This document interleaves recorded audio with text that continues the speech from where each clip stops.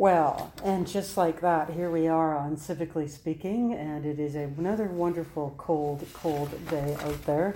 I think we're running into a stretch now of over 40 some days, I was told, that are at the minus 30 or just over in terms of every day hitting in there. So that's a long stretch of time. So I want to welcome to the show Len Usiskin. Len, welcome to the show. Thanks for having me. Yeah, thanks for being on here. You've been on my list for a long time, so I'm really glad you're here. And we've already been strategizing on upcoming elections and panels, getting tuned in and what the heck is going on there. But Len, you and I have known each other for a really long time. So here on Civically Speaking, we touch on all kinds of things civic related. And I mean, it doesn't get any more civic than the work you do. But I always kind of start off this way on this show. So for those tuning in to Community Radio 90.5 by the dial here, or you can actually tune in online. If you're getting scratchy reception on your FM, you can go online and hook in through any one of the various different ways. And if you want to tweet, you can just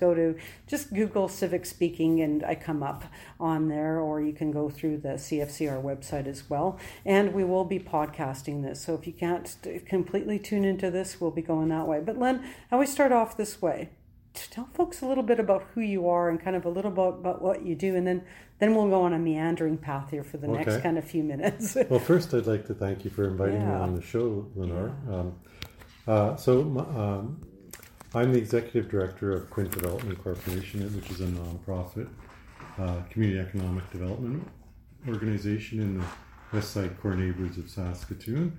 And I come to this via a long history of being a community activist, and my training is in economics, and so my area that I'm really interested in is how do we build local economies that serve communities rather than communities having to always sort of answer to the economy, right? And so it's always trying to how do we build local strengthen communities that meet the needs of underserved communities, and that's kind of my passion, and that's sort of my mission, I guess, at QUINT. Well, and that's been my roots in my work is always sort of working towards how do we create stronger communities, how do we empower under disempowered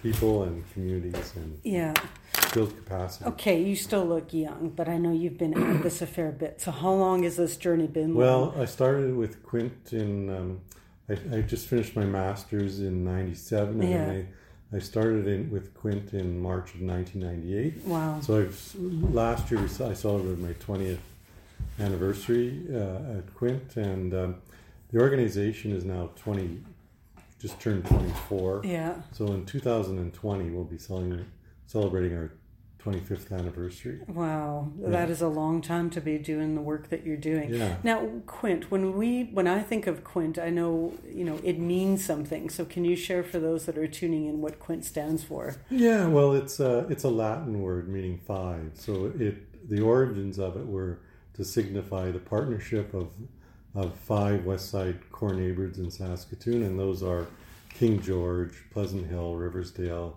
Westmount, and Caswell Hill.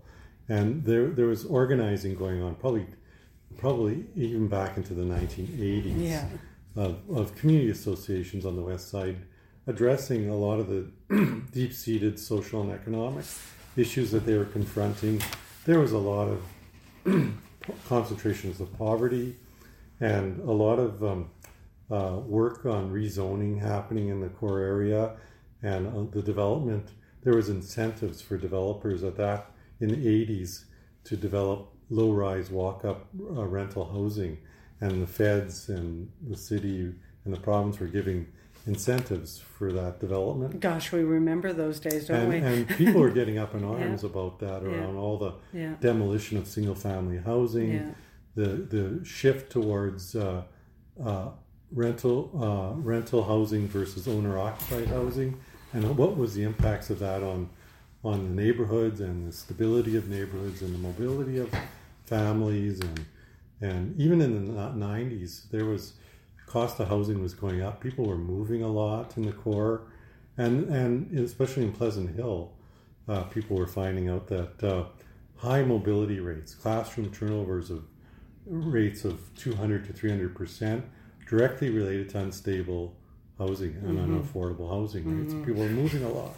So that was a lot of this impetus of community leaders in the core needing to organize, saying, we're tired of outside developers coming in and having these dramatic impacts on how our communities are changing.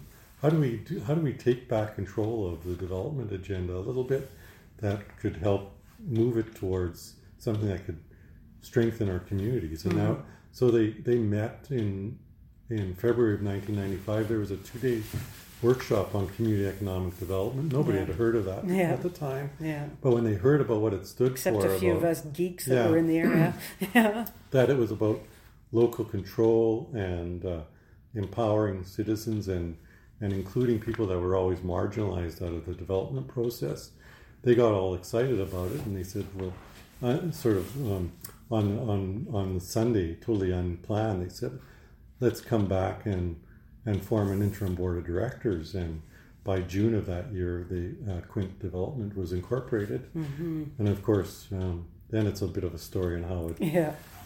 It's one thing to incorporate; it's another thing to sort of trying to have impacts. At the start of it, though, Len, when in those first years, and you were involved, you were there at the start, and then came in as executive director and stuff. What were some of the key issues that you can kind of share with listeners that were the focus of that? They haven't changed much over the years, right? And we're going to get there. Housing and employment; those were jobs and housing. At 1995, that's what people were saying. And that's still really the core work that QUINT is doing to this day. When you sort of boil it right down to the essence, those are the two main areas that we work in. Really, is affordable housing and employment. And so, when you say that, what does that look like? Well, back in the day, in the 90s, I was alluding to the high rental. So at the time, people were saying, "How do we create more?" Home ownership for low-income families in the core neighborhoods and turn that rental versus owner-occupied stat around a little bit. So we developed the neighborhood home ownership program, and we set up home co-ops, sort of hybrid co-ops where people would become members of a housing co-op for 5 years, and then they would take ownership of that house. And each co-op had about 10 to 15 houses in them. We would purchase and renovate existing houses. The members of the co-op would occupy the house, and after 5 years, it's more complicated than that, but they would essentially become owners of that house and take title of that house from the co-op. And in about over the course of the next decade, we set up 8 housing co-ops, and there's about 110 families, low-income families, that became homeowners through that process, and so that was a very successful program in trying to create home ownership for people. The average incomes of the families in those housing co-ops were like $20,000 combined household income, $20,000, right? We were buying now it was a different time in the real estate market too. We were buying houses for $45,000 to $50,000 to $60,000. That was all in with renovations and closing costs, right? That's unheard of now, but we were doing it at the time, and it became a model for the province through Saskatchewan Housing Corp. Set up the neighborhood home ownership program in Regina and in Prince Albert, and I think they were doing some of it in Moose Jaw as well, right? So it became a successful model. Then the real estate market went crazy in 2005, 2006, and it became unaffordable. So we had to wind it down, and we shifted towards affordable rental housing, partly because we had a lot of people applying for the home ownership program, but only about 15% of people who applied are eligible for home ownership, probably because of their financial situation makes them qualified for a mortgage, or their personal situation is not stable enough. but people still needed affordable housing. And so as much as we support home ownership opportunities, for the vast majority of low-income families, rental is really the solution that needs to be followed. And at the time we were seeing all these rundown. Remember I was talking about all the development of these low-rise walk-ups in the 60s and 70s? Yeah. Now here we were 25 years later, and they were sort of deteriorating, buildings becoming socially unsafe, and there's a whole slew of them in the core area, these low-rise walk-ups. And so we said, well, people need affordable rental. These buildings need to be renovated. So why don't we start looking at buying and renovating these and creating community-focused, sort of family-friendly, affordable rental housing by revitalizing all these existing. So for the next 10 years, that's what we focused on. Yeah, and so now you go to today. And so you go from the humble roots of neighborhood, home incentive programs, the whole notion of ownership, to realization of changing markets and housing, and then looking at how to create opportunities there for folks in a rental situation. Today, what's it like today, Len? Well, it's there's the need for affordable. Like, I think people talk about a housing crisis. The real estate market has really grown dramatically in the last 10, 15 years, but people's incomes have not gone up accordingly, right? So people have fallen behind. The cost of housing has become really unattainable for a lot of people, unaffordable, I should say. And so we really need more affordable housing. People are being forced to live in overcrowded or substandard or unsafe places just to have a roof over their heads. Right? How's that situation changed, Len, from the time when you were kind of coming in the 90s? Because have been around the block, literally, here for all of that time. From your lens, what all puns in? I mean, people, like for a 2-bedroom apartment, people, when I first started, they were paying $500 a month. And now that 2-bedroom apartment is probably sitting at $1,100, $1,200 a month. But people's incomes haven't gone up to compensate for that. So it's a real struggle to have to find a decent place to live. So, what we need to do is really create more affordable rental housing in the core. I mean, there needs to be more owner-occupied housing as well. I'm just not sure how to do it given the cost of land in the city and the development costs that have gone up. It's moderated somewhat in the last couple of years because of the economic sort of leveling off, but what I would say, it's flattened out at the new high level. It hasn't dipped like I think the provincial government when they're making the case for getting rid of the rental housing supplement in the last budget, we're saying, housing prices or rental prices are going down and vacancy rates are going up, but it really hasn't. The vacancy rates have not increased, especially for affordable housing. And when I look at the projections for the next few years from CMHC, Canada Mortgage and Housing, they're talking about rental rates going back on an upward trend, and same with vacancy rates. They're going to be going down. So the need for affordable housing is still crucial. And and then we talk about, there's a lot of talk about in the core neighborhoods about gentrification and what's been happening in Riversdale, and people sort of really scratch their heads about what can we do. People want to do appropriate development. They don't want to be dislocating existing communities, and people are always going, well, what can be done? And my answer is always, well, we need more funding for affordable housing, because if you want to create neighborhoods that aren't dislocating people, then we have to create housing that they can afford to live in. And you strike an examples close to home. I remember when I was looking at homes in the 90s, you're right. You could get a home for, in the range of kind of 50,000 to 90 was considered extravagant for the West Side, right? Yeah. Especially in the core neighborhoods. Yeah, exactly. And now you look at even in those same neighborhoods, you've got infill housing that have price tags on them of over $500,000. 200. Well, even over $500,000. And when you start to look at ones closer to the riverbank. Yeah.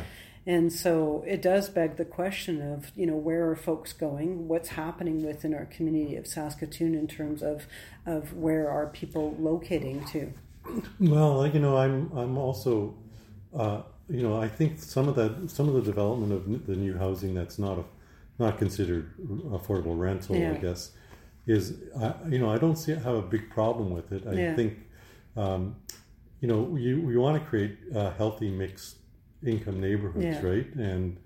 But that can't be the only thing that's going on in the neighborhood, right? And so, how do you create healthy neighborhoods, I guess, and healthy mixes of incomes, and so that's always, I work closely with some of the private developers, and I have these conversations all the time about how do we strike that balance, and how do we create good neighborhoods that can be accessible to everybody, right?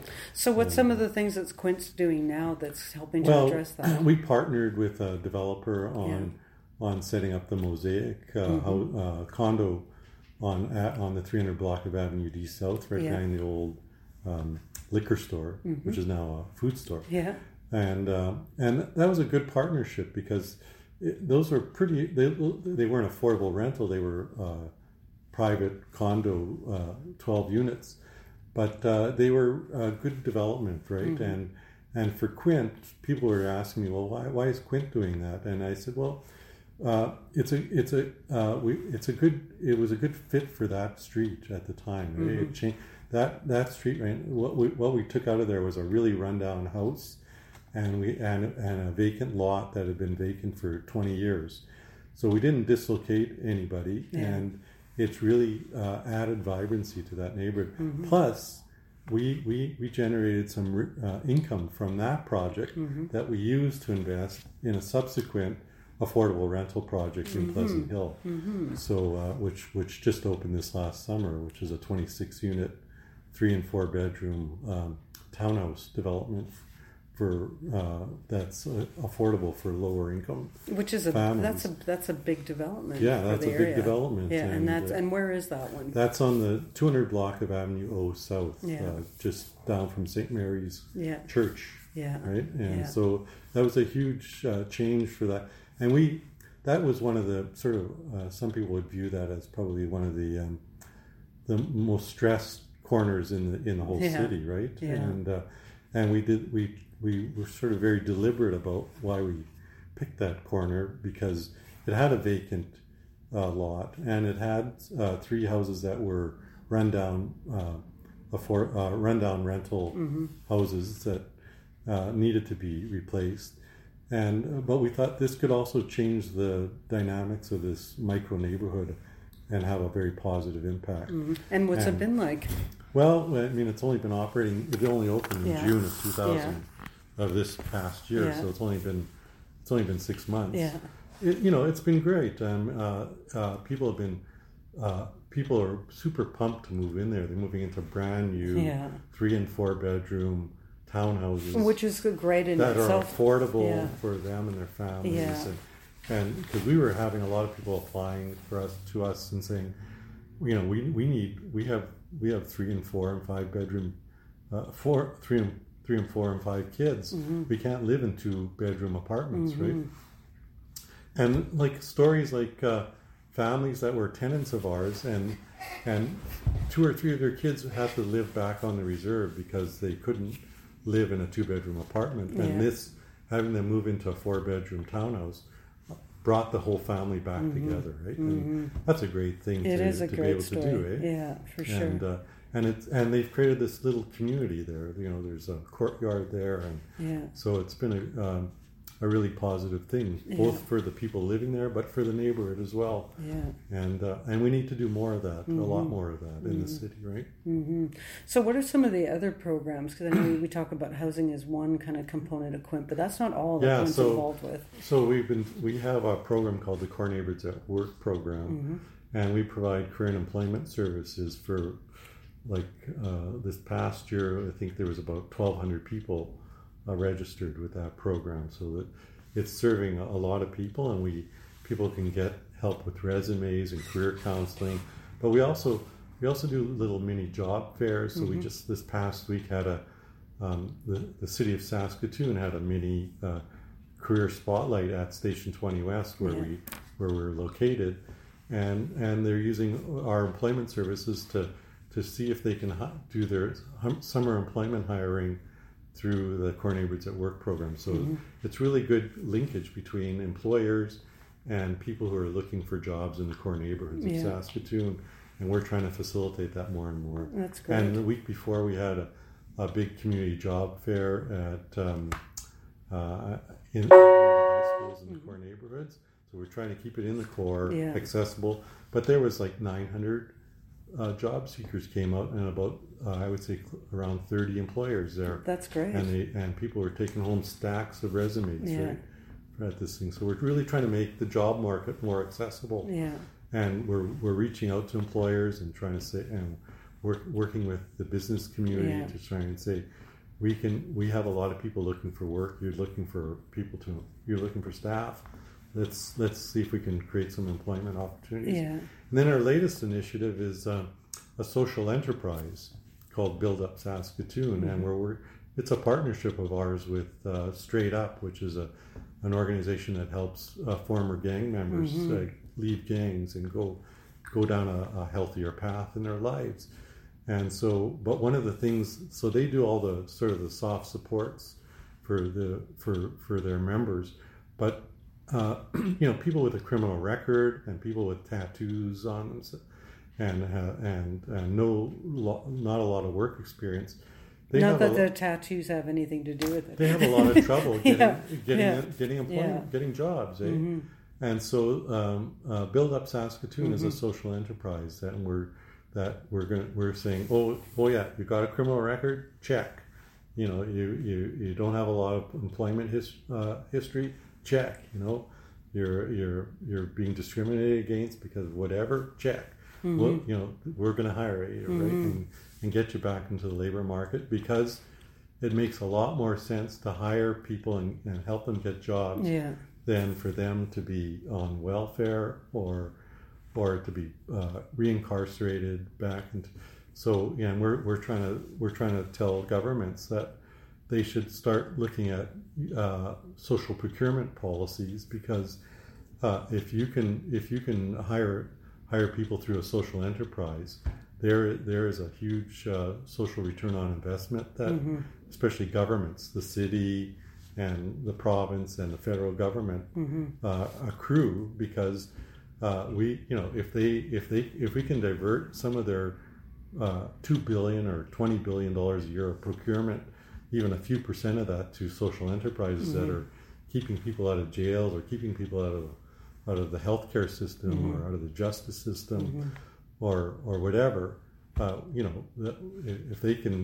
if we can create opportunities, but through their procurement processes, we could start emptying out their jails, right? And I'm doing a lot of reading of work by Sean Loney, who's written a book, An Army of Problem Solvers, about their experiences in Manitoba, where they've been doing water retrofits in Manitoba housing, and they've been doing energy retrofits on First Nations reserves and reducing energy costs, and creating jobs for First Nations members while they're doing energy retrofits and on their reserves. So it's a win-win situation, right? And you say this, and this is fantastic. I mean, QUINT has done great work, and I know this hasn't been an easy journey. So the fact that you can keep young is amazing. Well, but that's debatable. And when you mentioned something, Station 20, and it did click for me, because I had a number. It was number 11 is one of the membership of of an ongoing issue that we've had in our city around food security. And for those that don't know that word, just simply just food and a grocery store and access to good, healthy food. You guys were part of that journey. Yeah. Where are things at with that now? We still see the junction sign when you drive down 20th. I know that means, Station 20 West, people equate it always with the grocery store that we tried to establish there. And did for a time. For one of the board members always used to joke that we outlasted Target Canada. Anyway, so, that's right. We ran the store for about 3.5 years, and it was a sad realization that there just wasn't enough people shopping there to keep the doors open. But we had some university health researchers trying to follow the health impacts on food security that the store had when it was in operation, and it did increase food security in Pleasant Hill significantly when it was operating. Which meant that it gave some options and quality. Yeah, people were buying healthier foods, had better options, weren't buying as much junk food, I guess, and not only that, but it created 6 jobs, all for single mums who ran that store, who all lived in the core neighborhoods, right? And I always argue that, if only governments could see the social returns of what was happening, better food security, employment for single moms in the core area, and economic strengthening of the neighborhood. A small subsidy of, per year could have kept that store operating long enough that it could have reached a sustainable financial sustainability, but we didn't have enough capital to support it to that point. So sounds like time too. Time, right? Time and money. To really get that thing off the ground.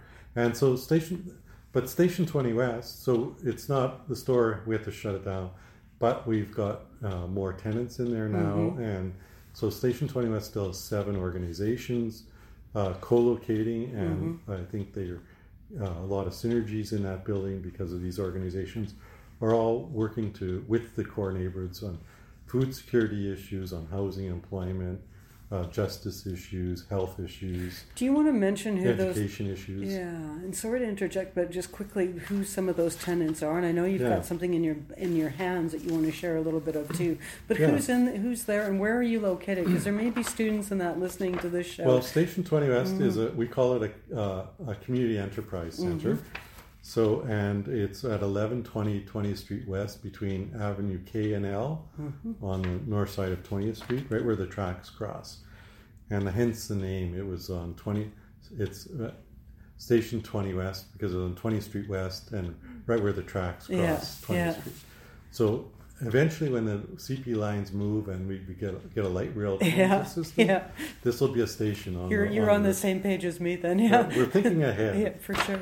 So the organizations in there, the health region has their neighborhood health center, which is their building health equities team, trying to address the health disparities in the city between the core area and the rest of the city. And then there's the University of Saskatchewan has their Office of Community Engagement and Outreach Office, so they're trying to reach out and the university into the core neighborhoods of Saskatoon. Yeah. Of course, QUINT is there with our Housing and Employment Resource Center. And Kids First is there, and they provide early pre- and postnatal home visiting for at-risk new moms and kids. And CHEP, Good Food, is there, a food security organization that people probably know about. And the newest member of our family is the Elizabeth Fry Society. Oh, good, they're there now too. In there. And they're really thinking it's a great fit for them because they love being in the community space and having all these other like-minded organizations. Yeah. And there's really good synergies happening. They're doing work with CHEP. Yeah. They're doing work with the university, with the health region or the health authority that's in the building. And with QUINT, we're working on a housing initiative in partnership with eFry for women leaving the justice system, right? So all these conversations just happening, in the hallway and, over lunches in the building, that wouldn't happen if we weren't all in the same building, right? And they're leading to some really innovative collaborations, I guess.